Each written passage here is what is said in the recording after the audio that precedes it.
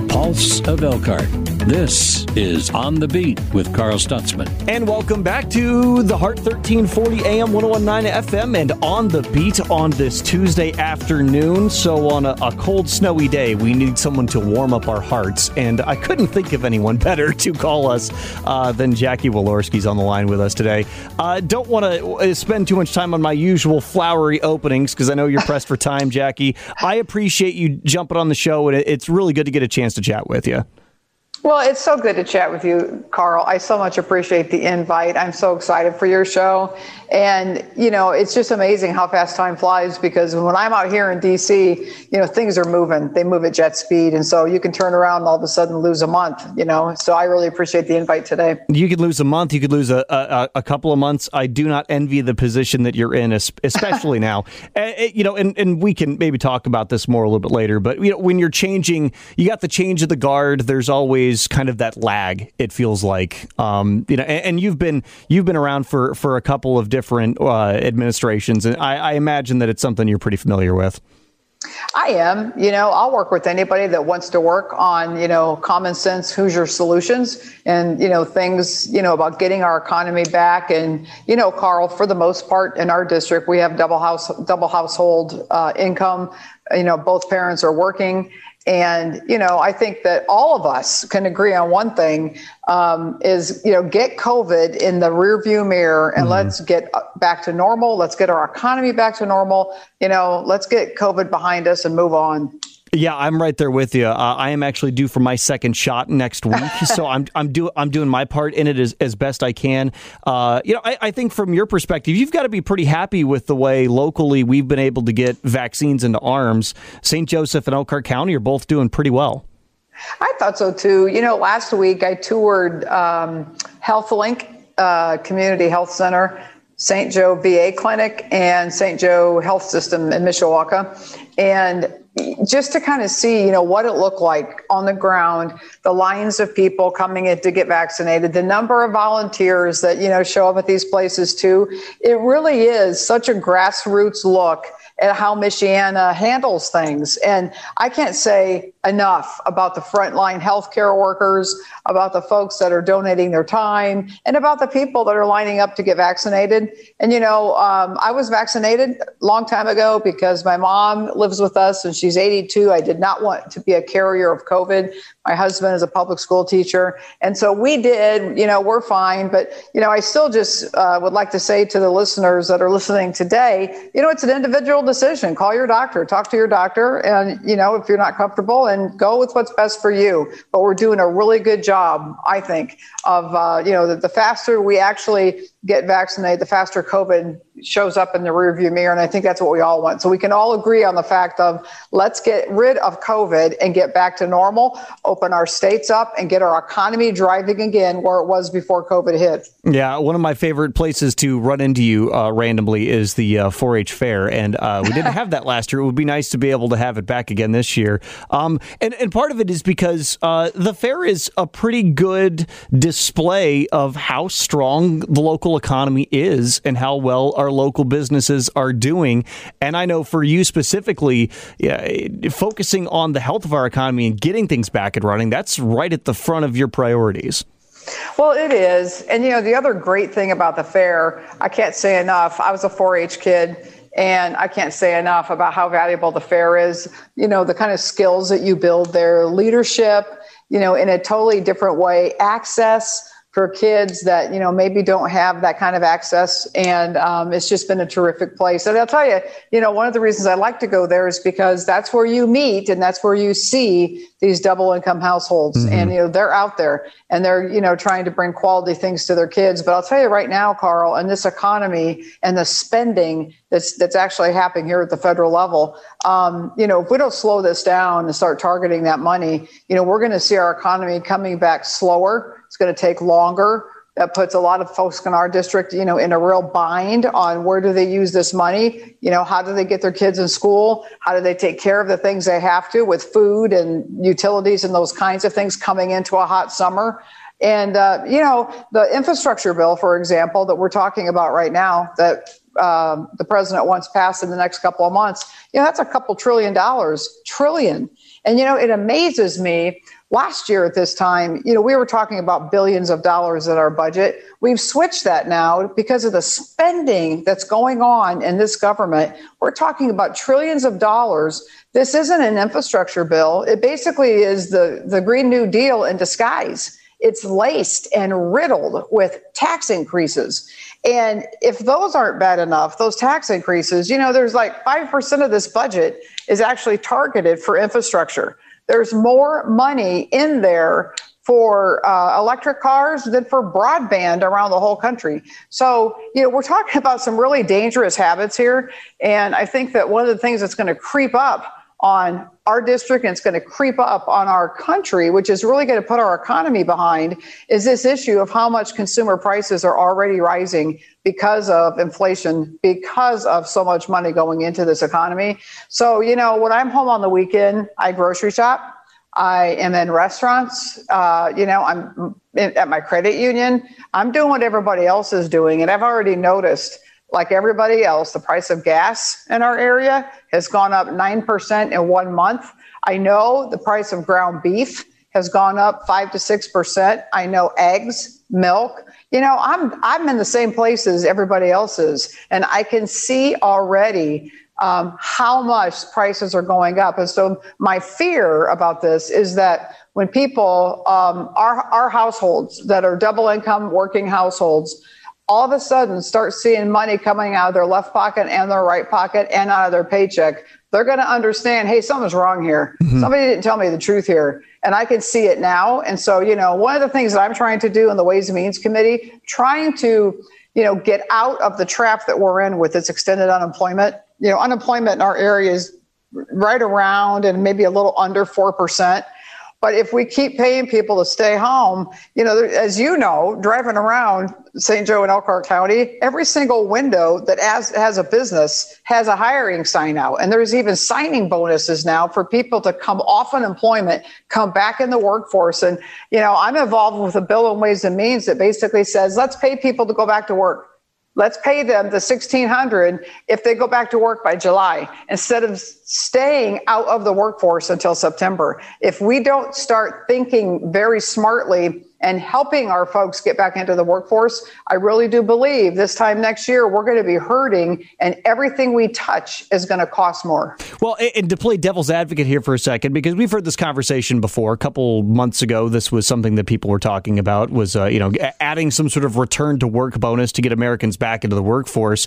Then there are individuals like myself, and you could probably even include yourself in this, that we've not stopped working during the pandemic at any point.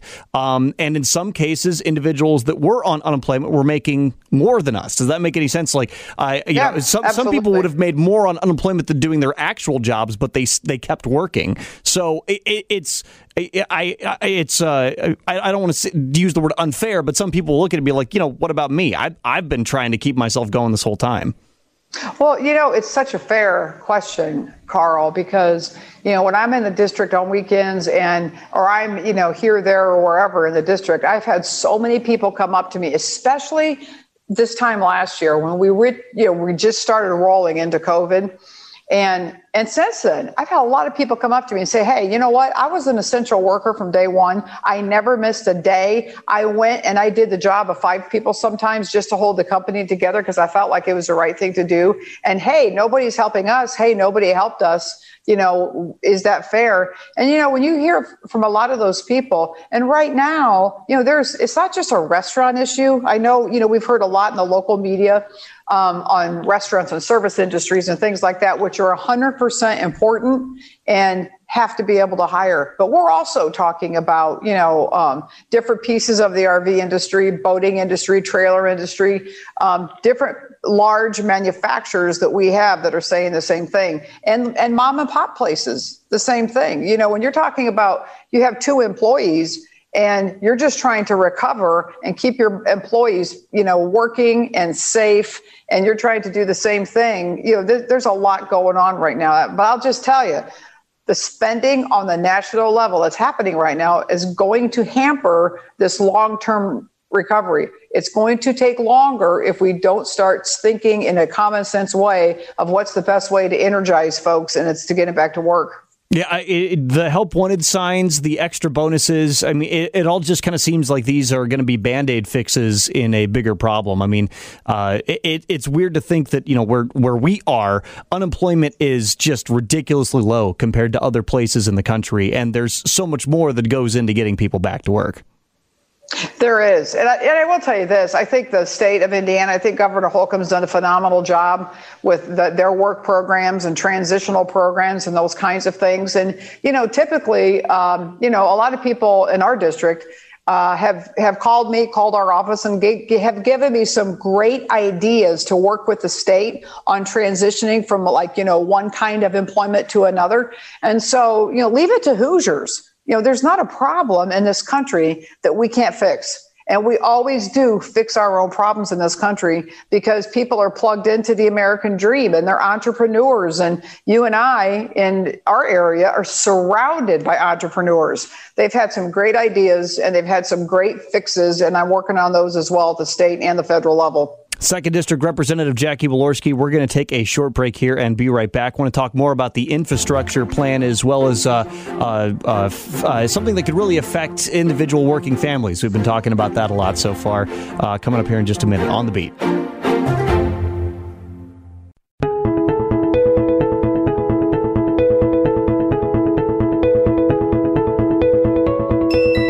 Keeping an eye on what's happening in your backyard, it's back to On the Beat with Carl Stutzman. And welcome back to On the Beat on the Heart 1340 AM, 1019 FM. Continuing our conversation with 2nd District Representative Jackie Walorski.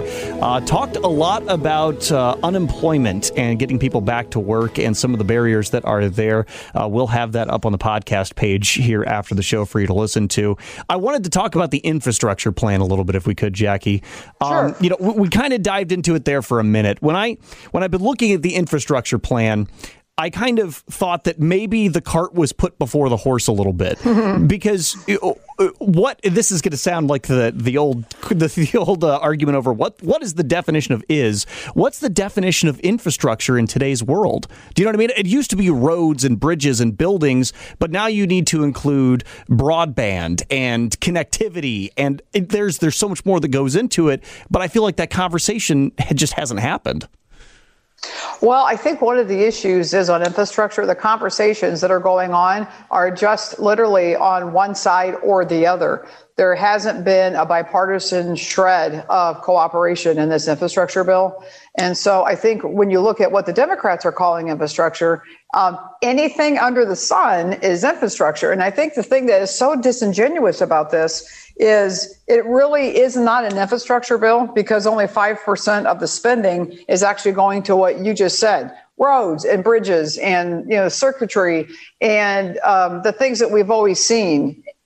And Indiana's done a phenomenal job with infrastructure. And normally an infrastructure bill would be a giant bipartisan cooperative plan that the whole country undertakes, and we really benefit. The return on investment in infrastructure is the greatest that you can do from a federal to a state level. Problem is, this really is all about the Green New Deal in disguise. I mean, when you talk about investing in electric vehicles, more money than you're going to put in broadband, and the one thing, Carl, that we did see in broadband that I think is really important that we take a lesson from COVID is telehealth grew under COVID in a way that the political parties would never have been able to get because grassroots level doctors and hospitals and medical professionals, use telehealth to take care of the rest of our population. I'm a huge supporter of it and we have to have it. The other issue is with broadband is, when we tell kids in school they had to stay home and, they have to virtually learn. Well, if you don't have access to a computer, you can't virtually learn. So, there are things that we can work together on that really emerged out of COVID that we can find a great solution to. But for the most part on broadband, when you're looking at $200 billion to make buildings energy efficient, full of subsidies, regulations to eliminate fossil fuels, this isn't the way to go about getting our economy back on track.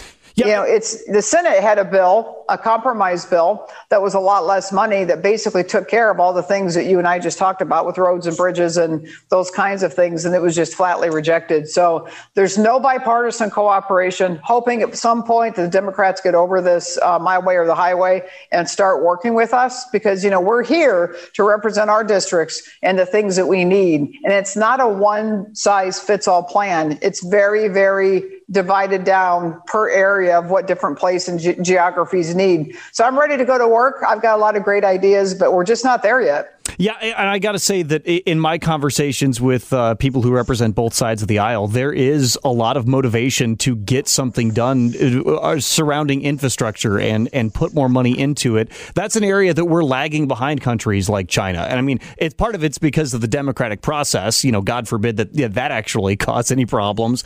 But you know what I mean? It's just something needs to happen. Just not a lot of people feel terribly confident in what is happening.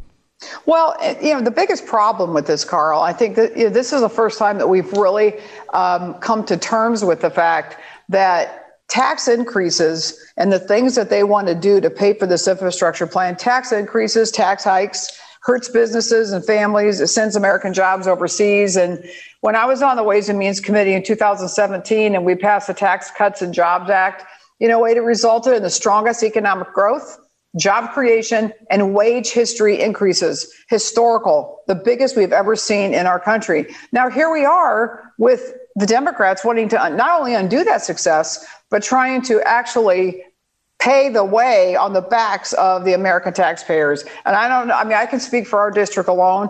Our district can't afford that. Our district doesn't need that. Our district needs to recover, not go further in debt.